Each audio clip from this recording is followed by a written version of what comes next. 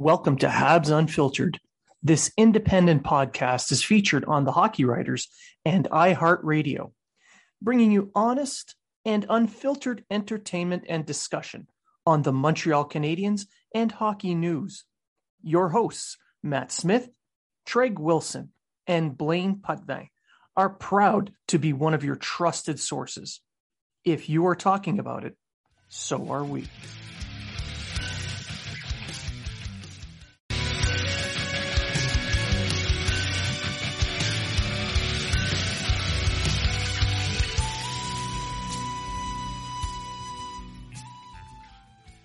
Welcome to Habs Unfiltered.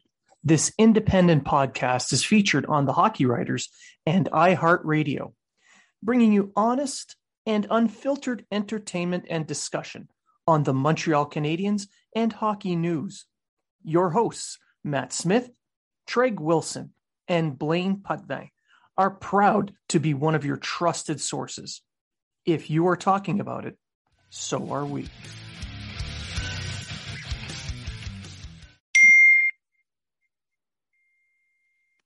Welcome to Habs Unfiltered, episode 266. I'm your host, Blaine Putney, and I'm joined now by a special guest, Gavin Chiasson of Rec Scouting. Welcome to the show. Thank you for having me. More than happy to have you here. We've got the draft coming up, and the Canadiens are clearly front and center, but I'd like to get as many points of view about the draft as I can, and your scouting service seems to have quite a few points of view that you guys have found a way to amalgamate. Yeah, a lot of different guys are scouting different regions. All of us try to keep in touch with the top prospects as well from other regions, as we do a lot of video scouting. And although Shane Wright has landed as our first overall consensus, it's very varied. He's the highest by average, because if he isn't one on anybody's list, he always ends up as two.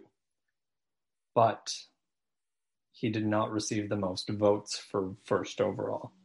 There was just more variance in Cooley and Slavkovsky both, and Nemec had one. But yeah, it's going to be a difficult draft for Montreal when everyone's got different opinions. Yeah, them putting their draft list together, which they're going to be doing this week ahead of the draft. I would love to be a fly on the wall in that conference room as they argue over who should be first. Oh yeah. So do you think there'll be a full battle royale, or are they going to do arm wrestling? What's going to be the determining factor, you think? Oh, it's going to be tough. I think it's going to come down to what their preference is for waiting. I haven't heard anything of Montreal and Cooley, although I know in Bob McKenzie's recent rankings, one scout did have him at number one, which is currently where I have him. I like Cooley the best. And I think it comes down to, if they draft Slavkovsky, they can put him in Finland for another year, give him one more year to develop. He can show off that he's a man playing in a pro league, and then they take him over. With Cooley, you can draft him, keep him in the NCAA for a year to develop, and then he can prove it the year after. You cannot send Shane Wright back to the OHL. He would bully that league. I don't think it'd be very good for his development. He's almost going pro, and that's almost the only option, and that's going to be a lot of stress on Wright. So I think it's going to mostly come down to, if they're willing to wait, I think they would go someone other than Wright. If they're looking for a center who's going to step in right away, I think they will take Wright. Do you think Wright this year was just uninspired because he felt that the league was too easy? Is that kind of your point of view based on the fact that you think he's going to make the leap right away? Well, he's definitely very good in the OHL. I don't think he saw it as too easy. I think he took maybe a little bit more of a playmaking role. And his rookie year, he was kind of a dual threat. He had good passes, but he was known for his shot. Even coming into this year, Craig Button, all of the big scouts said his biggest thing is his shot. He's got a ridiculous shot, and he does. And we saw it at the U18s, and we saw it in his rookie OHL year. This year, I just didn't see it with his shot. If I'm not mistaken, he's taken less shots this year than he did in his rookie year. He has a lot more assists than he did in that year. And his passing is probably his best attribute now. So I am interested to see how that's going to work at the NHL level, because he hasn't utilized his shot this year as much as I would have liked. But his passing is at that ridiculous stage now where he can receive a puck and get it off his stick as soon as it comes on. And it'll be accurate. It'll be hard. He's definitely a player who's going to move the puck extremely well in the NHL. And I don't see anyone being able to stop that. Do you think that he would, I know you feel like he should be making the jump right away, but do you feel like maybe because of the missed season due to the pandemic that another year in junior might be helpful? Or does he really just need to step up and start refining his game at the pro level? I'm always a fan of giving players time to develop. It's just hard because of the CHL agreements that are in place, because it's either OHL or NHL. I mean, they can call him up whenever they want. If he did stay in juniors, I just think he is a very mature player. And I think he had a slow start to the season, but once January came around, like, he was hitting a good points per game. So I think if he was to continue that next year, we would see Shane Wright hit like 150 points. And I don't think that'd be beneficial for him to dominate. I think he should start to get used to playing against men. And I think it'd be better to put him in the NHL this upcoming season. Even if he doesn't go first overall, I think whoever does take him needs to have him in the NHL. Now, would it be beneficial for him if he does make the leap to the NHL to allow him to go to the World Junior tournaments, both in August and at Christmas time, because he is still eligible? Yes. Ooh. That one is tough. Being in the summer, I can't see them not sending him. It's always difficult. It always ends up going up to the team. Some teams are like, hey, it's good experience. Some teams are like, we don't want to risk it in case you get injured. That one's definitely a tough one to answer. I don't know if it would be beneficial for him, but I also think if he didn't get injured, then there would be no hurt in it. But you can't tell those things before the tournament. Now, we all know that he's your consensus pick. You pick Cooley. In my opinion, the Canadiens' decision is going to come down to between those two centers, because when you're building a team, you want to build up the middle first. Mm-hmm. But if the Canadiens did side with Cooley, what kind of player would they expect to see in a couple of seasons? In a couple of seasons, you're looking at a very creative player. He's very smart. He plays at a quick pace. He thinks the game so rapidly on just where he needs to be and utilizes himself properly, whether it be stick lifting, even in the offensive zone, to get rid of players' defensive abilities. On the puck, Cooley has incredible hands, incredible foot speed. It's very manipulative. He fakes extremely well. He can fake a shot, fake a deke, fake where he's skating. He's very creative like that. I think you're looking at a guy who's going to be, when I say player comparison, I don't mean he's going to be like that player. It's just stylistically, you're looking at a Mitch Marner. Do you feel like Cooley is going to end up on the wing based on his size, or is he able to stay at center?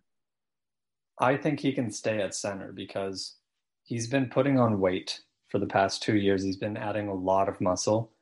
He's 5'10" and a half. That's basically 5'11". Like, the difference is that much. So I think he'll be fine. He's 180 pounds now, and I think 2 years ago he was like 160, so that's 20 pounds of muscle. I think he'll be fine. Crosby's only 5'10", might even be a little bit shorter, 5'9.5". I think he'll be fine on center, just because he plays like he's bigger than 5'10" as well. He plays like he's 6 foot. He's reliable two-way, and I just wouldn't want to mess with that. I wouldn't want to throw him on the wing and have him not be that guy who's going to hustle back and lift the sticks and kind of lead the breakout, lead the rush. I think that's what Cooley is he's a leader on all three zones. Now, Shane Wright there's a knock on him that he's not as active on his back checking or his defensive play, whereas Cooley kind of has the opposite. He's seen as very dynamic and very, very energetic. Is that, do you feel that that is a correct assessment of the two? Semi. Wright can be better defensively than Cooley, but he is a little bit inconsistent. There were games that I saw him battle in the corners, and when he's applied with a lot of pressure, he'll just kind of dump the puck, and often that puck just ends up on the other team's stick. I'd seen that a few times. Wright is a workhorse for the most part. Like, he will back check, he will do everything. It's just a matter of winning those puck battles. I haven't seen it to the full extent this year that I would have liked, but Cooley is somewhat in the same boat.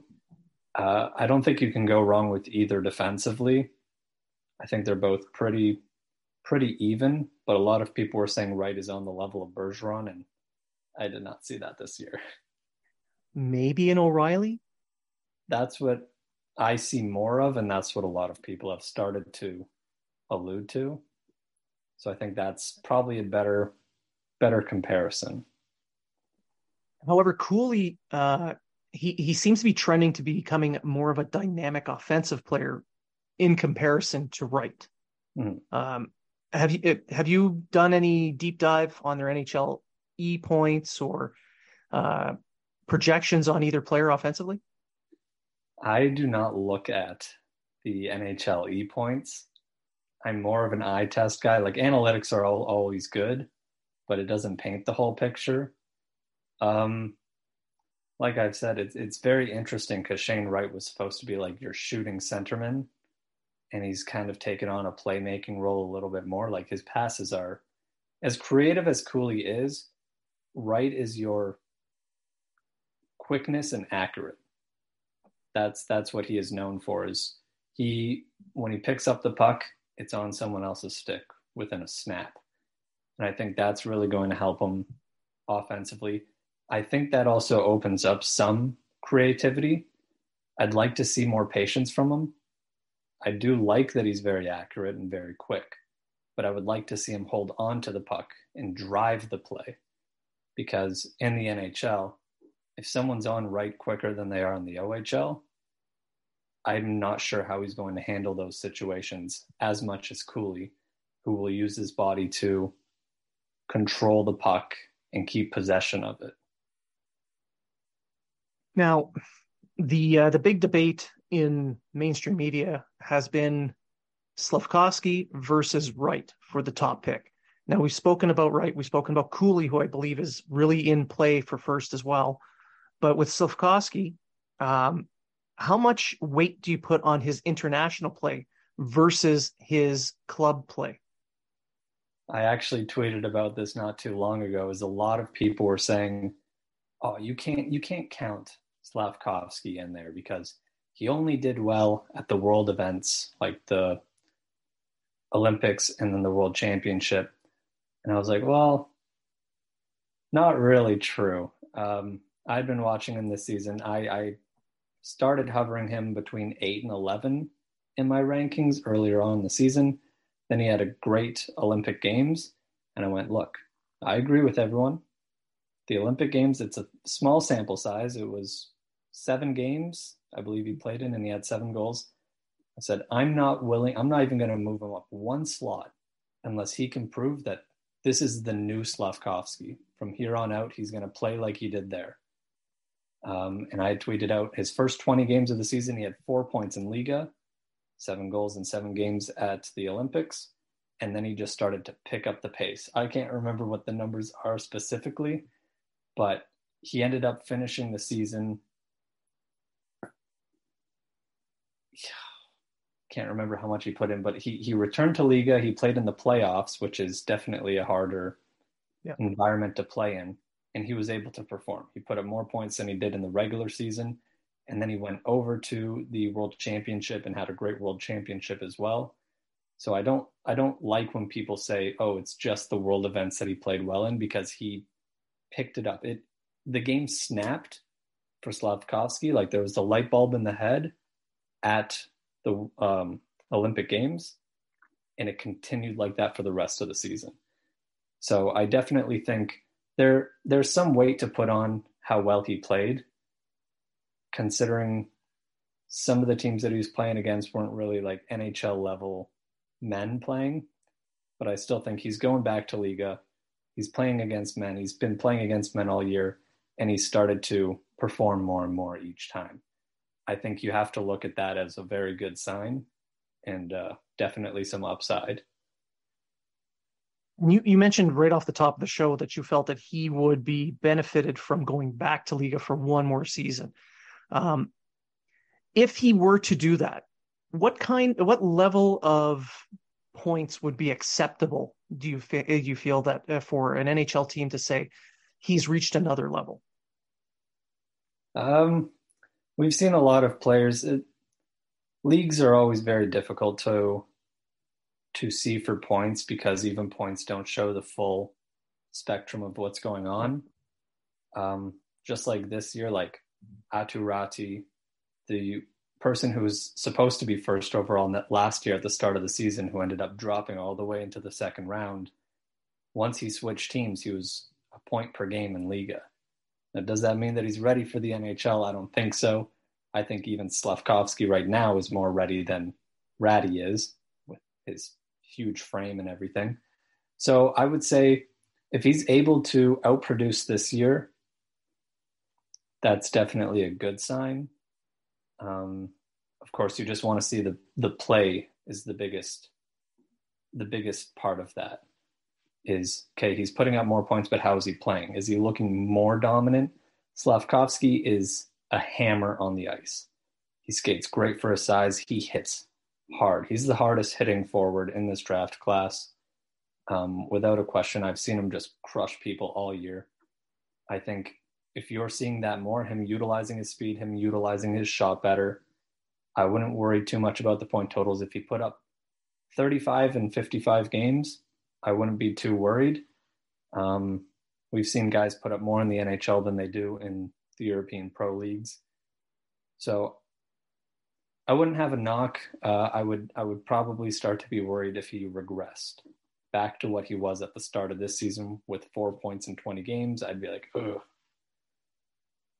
Be very difficult. So being a winger, most scouts, most systems, they'll state, all things being equal, you give the edge to the center. Is Slavkovsky that much better as a winger to offset that bias towards centers? I'm not sure, because Slavkovsky is more of a power forward in my eyes, whereas both Wright and Cooley can be playmaking two-way centermen. Left wingers, of course, could be better than centermen in some drafts. This draft, I don't see it. Slavkovsky is, I think, 4th on my board. He's kind of in a tier of 4 and 5. So I don't think he's so good as a winger to offset the bias towards centermen. I would take him over quite a few centers in this draft, definitely, but Wright and Cooley are, even while being centermen, unbiasedly should be ahead. Moving on from the first overall debate, the Canadiens, amongst other teams, have been rumored to be looking to work their way up into the top 10. There's teams like the Devils, the Flyers, the Senators, who are all open to trading their picks. Is there anyone that you feel would be worth the assets that would be required to trade into that top 10? Let's say 5. At pick 5? Yeah, I've heard a lot about Josh Anderson potentially being moved and seeing what you guys can get for him. I, if I was a Habs fan, I would be ecstatic if you can get a pick in the top 10 for Josh Anderson. Whatever else you have to give up, I'm not sure what else there would be. But if, let's say, it was a 1-for-1 Anderson for a pick in the top 10, you are taking that top 10 pick. A lot of people have said that this draft is not shaping up to be what it was once going to be regarded as. To some extent, I agree. I think the top 16 this year is absolutely loaded with a bunch of guys who can make your first line and be really good. If they had the pick at 5, depending if Nemec slips down, I would look at him for defense. I'm not sure if you've seen my draft guide that I recently put out, but he is among the 3 top players in this draft who have a franchise potential. So if they can get a Shane Wright at 1 and a Nemec at 5, they've won the draft. You've got someone who's going to be your first pairing defenseman who's responsible defensively and leads the breakouts, has tremendous passing, just a very responsible player, and then you're grabbing a responsible centerman. You've had a very good draft if you're getting those 2. Other than that, Jiricek is a very big gamble. He's got a ton of upside. At the start of the season, he was in my 20s. I didn't like him defensively at all. I don't love him defensively, but he has made tremendous strides this season playing against men to the point where I'm like, what can he do in 2 more years? How good can he be in 2 more years as a defenseman? Other picks at 5, I love Cutter Gauthier. He's been climbing up boards all year. I was one of the first people to have him in my top 10. The more that I watched him, the more I'm like, you can't deny him. 6'3", skates like the wind, has a tremendous shot, can be anywhere on the ice. If the Canadians don't pick Slafkovsky at 1, but they still want a power forward winger, Cutter Gauthier is your guy. If you can get Wright at 1 and Cutter at 5, you aren't going to be missing Slafkovsky at all. Now, it would be impressive if they did move up into the top 10, but I feel it's more likely they're going to get to around 12, 13, 14. Who in that range would be worth a trade up?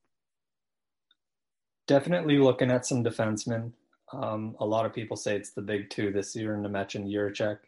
I'd argue Korchinski and Minchikov are definitely up there. Korchinski, you're looking at a defenseman who's going to take 3+ years to develop.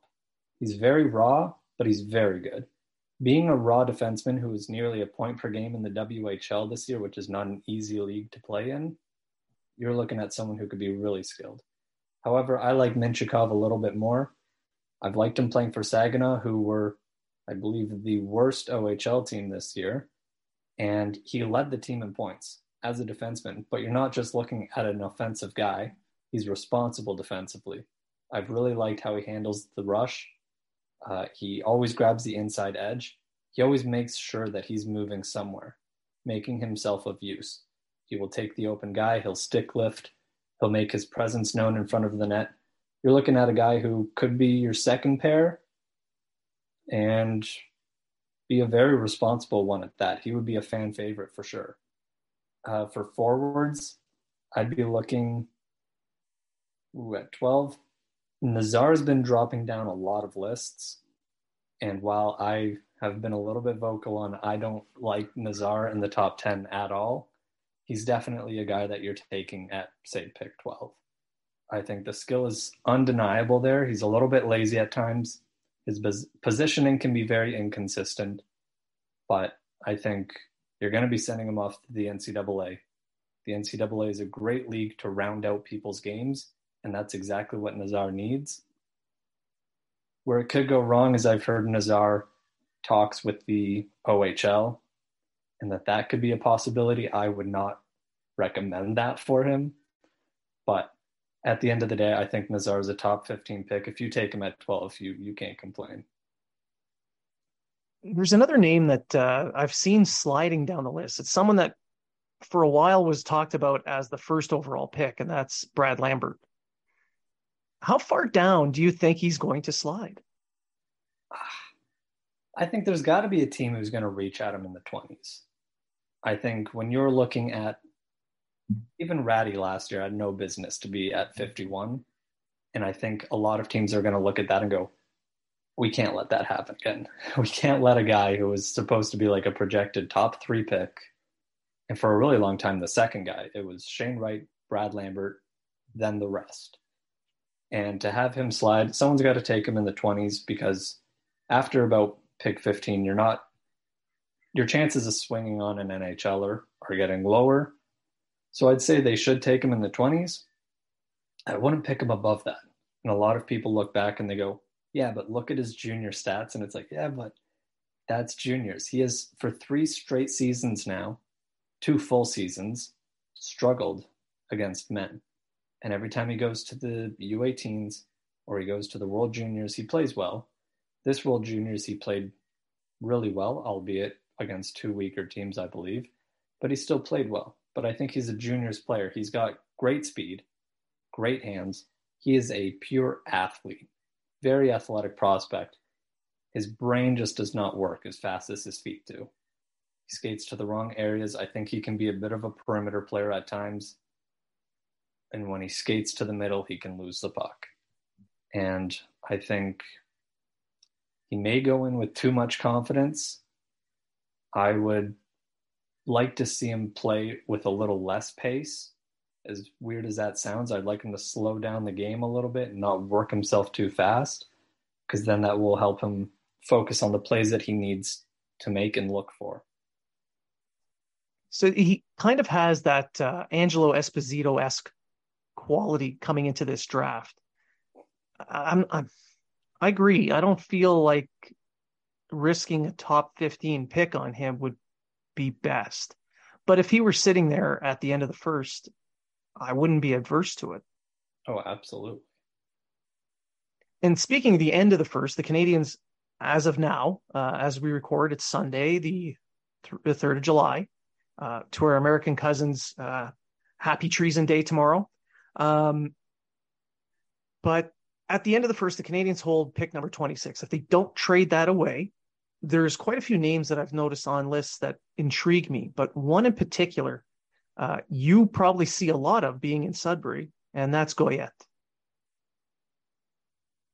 With Goyette, you're looking at a water bug, a cliff running kind of player. You just zip, zip, zip up the ice. I like him. I've watched him in Sudbury a couple times live this year. He carried that line.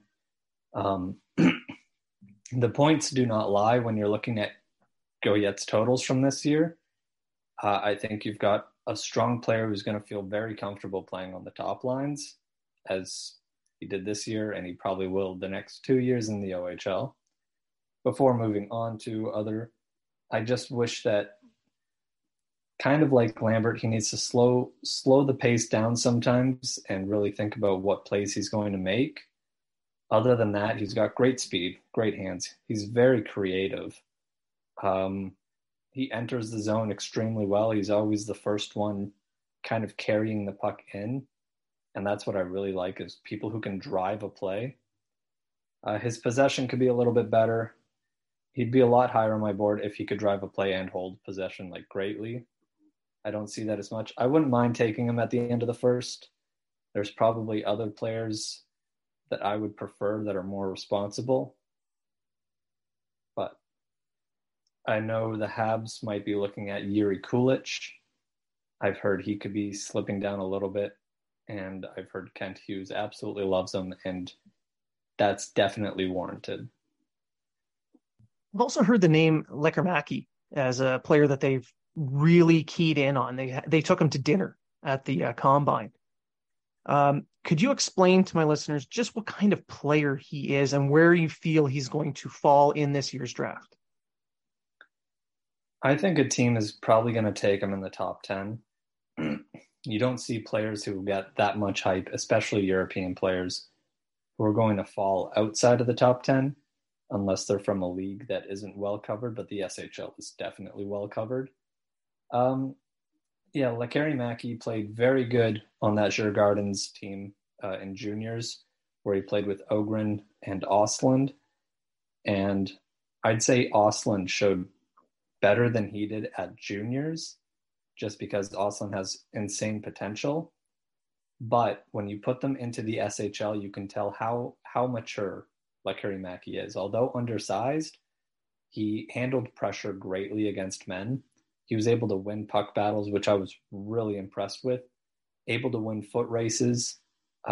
Still has a great shot, and it's not so much that it's a hard shot, but it's well thought out. It's accurate enough to get by. It's hard enough to get by, but he thinks of how he wants the shot to be, and he kind of perfects it that way. Of I'm going to hold on to it for an extra 2 seconds, wait for the goalie to make a mistake, then I'm going to shoot it. And he does that. I think that's one of his smartest attributes. I can definitely see him going in the top 10, especially with how he's played in the SHL through the games that he has. Now, we spoke a little bit about Lambert, who I agree, I feel is going to slide. Is there any other name in this first round that you feel could even slide out of the first round? Filip Mesar comes to mind, the third Slovakian boy on this list. I think Nemec is going to go early. He played for Team Slovakia. Slavkovsky played for Team Slovakia. Mesar didn't really get that. And I think right now he looks like a bit of a juniors player, sort of like Lambert, I guess. But I'd say the skill is undeniable with him as well. I remember earlier in the season, someone said, Mesar plays how I play on NHL Be a Pro. Like just trying to do the grossest stuff that you can, make a couple sweet dangles, excellent skating. And that's just who he is he's extremely creative. He holds on to possession extremely well, and he isn't afraid to take any room on the ice that you give him. I think I put in my draft guide, if you give Mesar a foot, he'll take a mile. I'm surprised that he isn't a consensus first rounder at this point. Sure, he's playing in pro right now, and that might have some scouts wondering what his ceiling actually is, but I think he's a juniors player doing this well in a pro league. I wonder where he'll be in 3 years, and I think that's a guy that should be swung on in the early 20s. Now, speaking of staying on this topic of sliding, I have been looking into some of the Russian prospects, and I've been wondering, how much of a factor do you feel that the Russian factor will play in prospects such as Trikazov or Yurov? I think we're going to see something that the NHL is well known for, is that it's only going to be a problem if they aren't good enough. So players like Yurov, Miroshnichenko, I know that there's other things with him, and Trikazov, it'll be like, oh, we're taking them early. But then you're going to see a very large gap of where the next Russian players are taking. I think Perevalov will be a second rounder, sure, but then after, I think Yurov and Miroshnichenko will still be first rounders. As scary as it would be to take Miroshnichenko, he's back skating on the ice, he's been cleared. I think a team's going to want to swing on that. Perevalov and Trikazov will be in the second round. I could see there being 0 Russians taken in the third. And I think you're going to start to see them pile up towards the end, or there's probably going to be more that are re-entries next year just because they weren't taken at all. Yeah, I kind of worry about not just the global political issues that are surrounding them at the moment, but also the trickle down with the KHL and them not wanting to give up players and the loss of the transfer agreement. I think that might play a lot into it. Oh, definitely. Like I said, there will be teams that are going to make the risk, and they're going to jump on that, especially with how skilled these players are.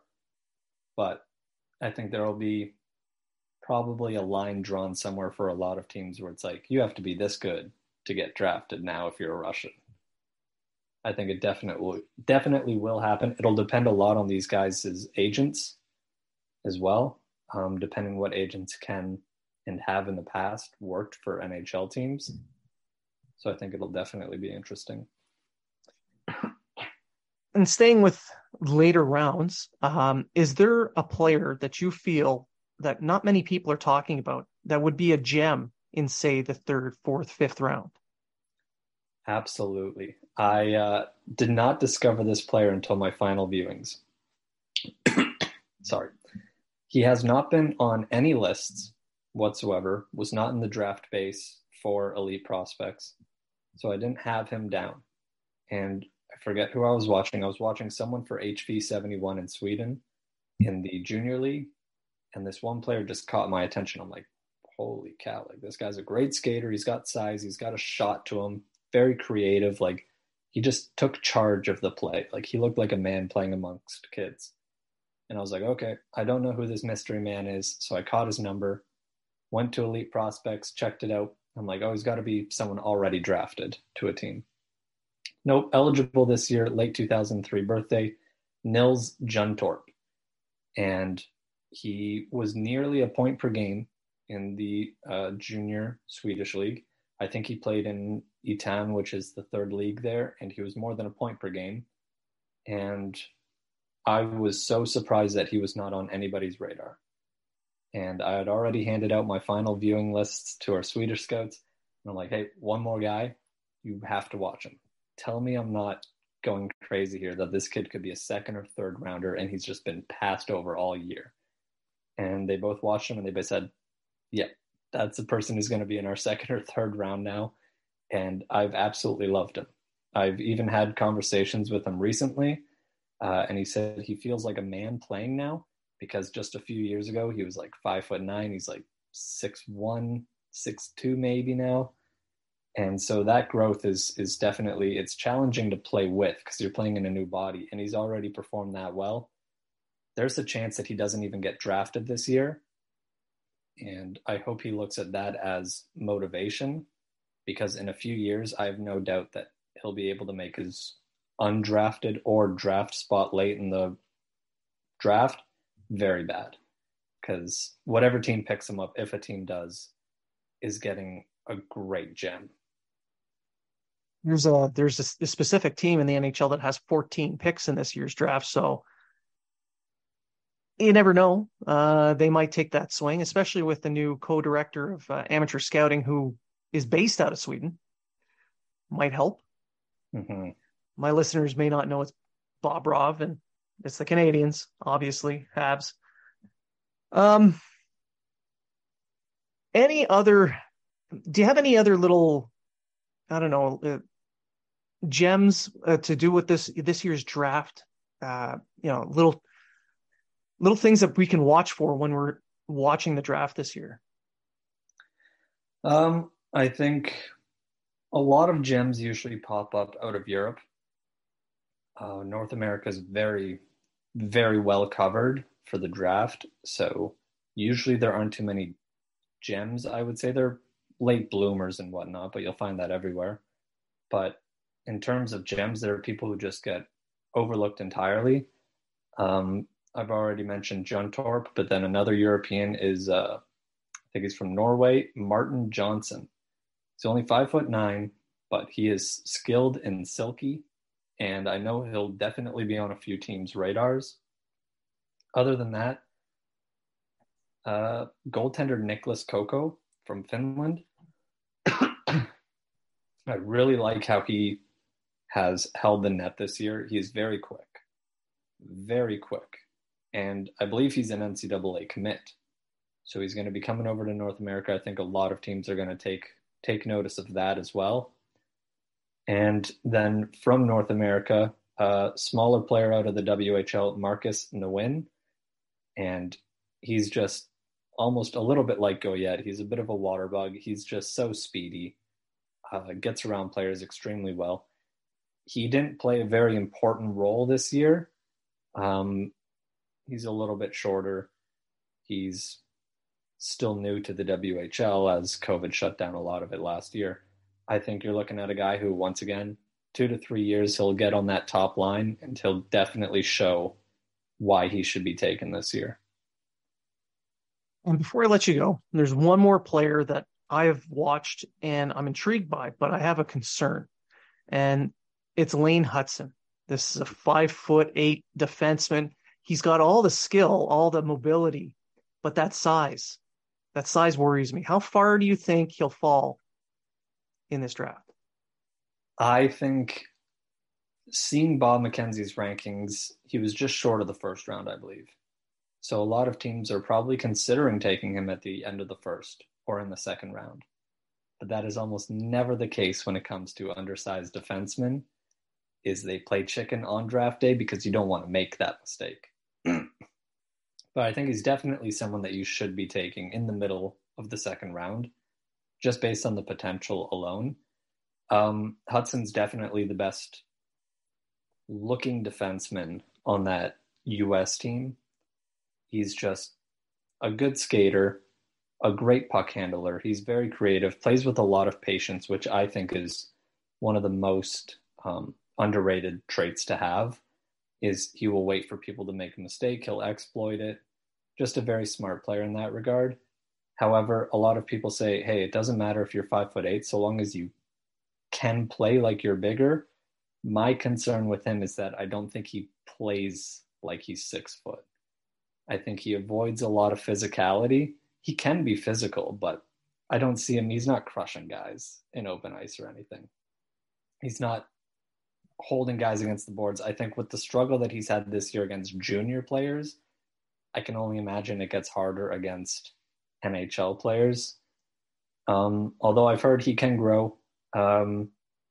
His older brother is 5'11", and he was about the same height at that age. If Lane Hutson can get to 5'11", he would be a first rounder.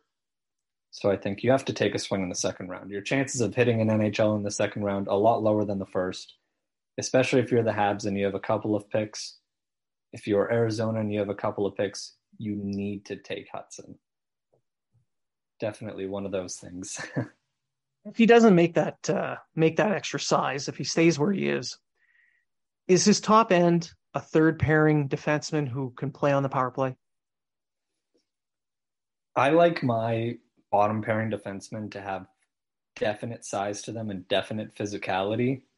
They are your shutdown defensemen. So I would say Hutson at the least would be on that middle pair.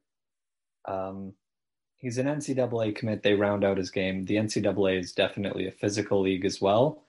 So I think that's going to help him over the next few seasons. Even if he stays at 5'8", I think he'd get enough experience and physicality and enough growth in that area to be considered a definite second round pick. So if he's the second pair, I don't know if I see him as a first pair. A lot of people say that he's an extremely quick skater and has all this top end skill. He definitely has top end skill. I would say the skating, if you don't look at his legs, because he is short, so his legs are moving over time.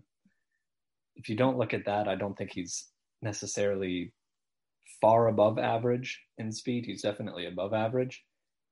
So I would say you're looking at, probably a middle pairing defender who would excel on your power play, though. You stick a guy like that on your power play because of his hands and his passing. Kind of a bargain basement Quinn Hughes.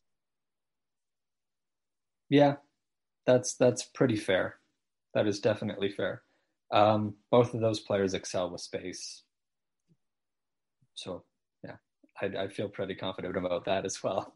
He's not going to live up to being as good as Quinn Hughes, but he's stylistically semi like that, yeah. Right. And I want to thank you for coming on the show and kind of giving us a little bit of a preview of the draft that's coming up this week. Could you tell my listeners where they can find your work and where they can buy your draft guide? Yes. So my draft guide is actually free. Just kind of a little bit of an experiment this year.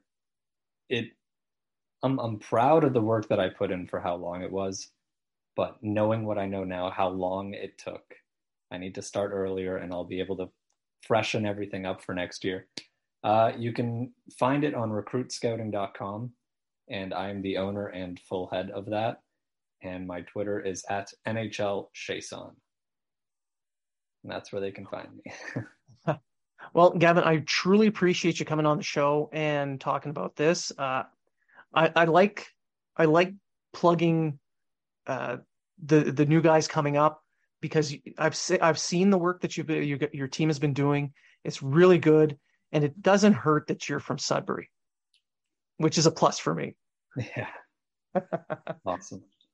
So thank you very much. And to my listeners, thank you for listening. And remember, if you're talking about it, so are we.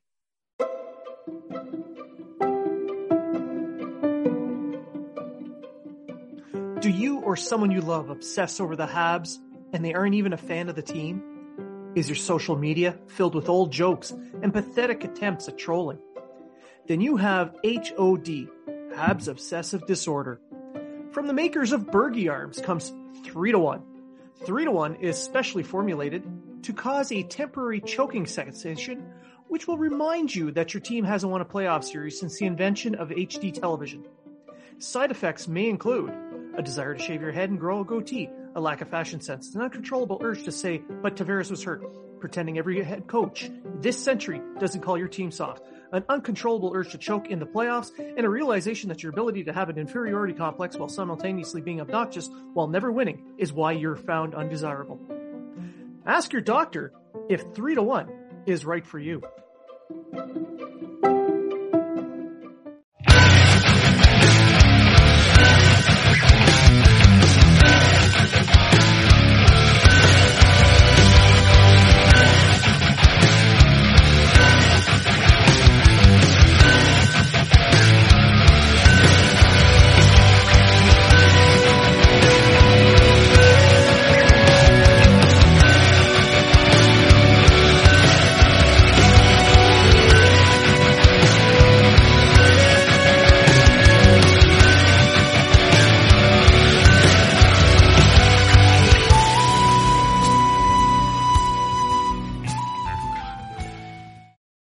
The Podcast Super Friends is a monthly meeting of 5 podcast producers. Hi, I'm Catherine O'Brien from Branch Out Programs in Baton Rouge, Louisiana. I'm John Gay from Jag and Detroit Podcasts. I'm Matt Kundle from the Sound Off Podcast Network. I'm David Yaz from Pod 617, the Boston Podcast Network. And I'm Johnny Peterson from Straight Up Podcasts.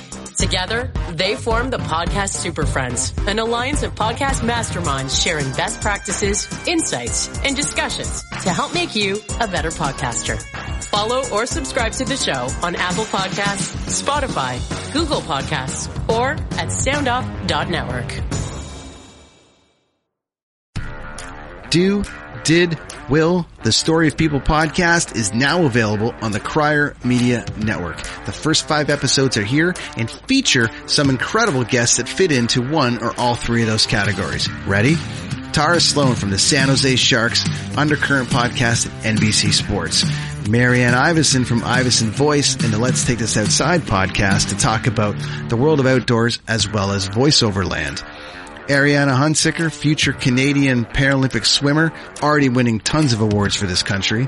Scott McGregor from the Hot Wallet podcast to dumb down the world of crypto, Bitcoin, and NFTs so you don't have to.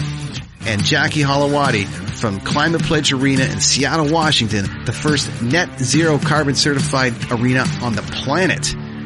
Wherever you get your pods, wherever you watch your pods, and on the Crier Media Network.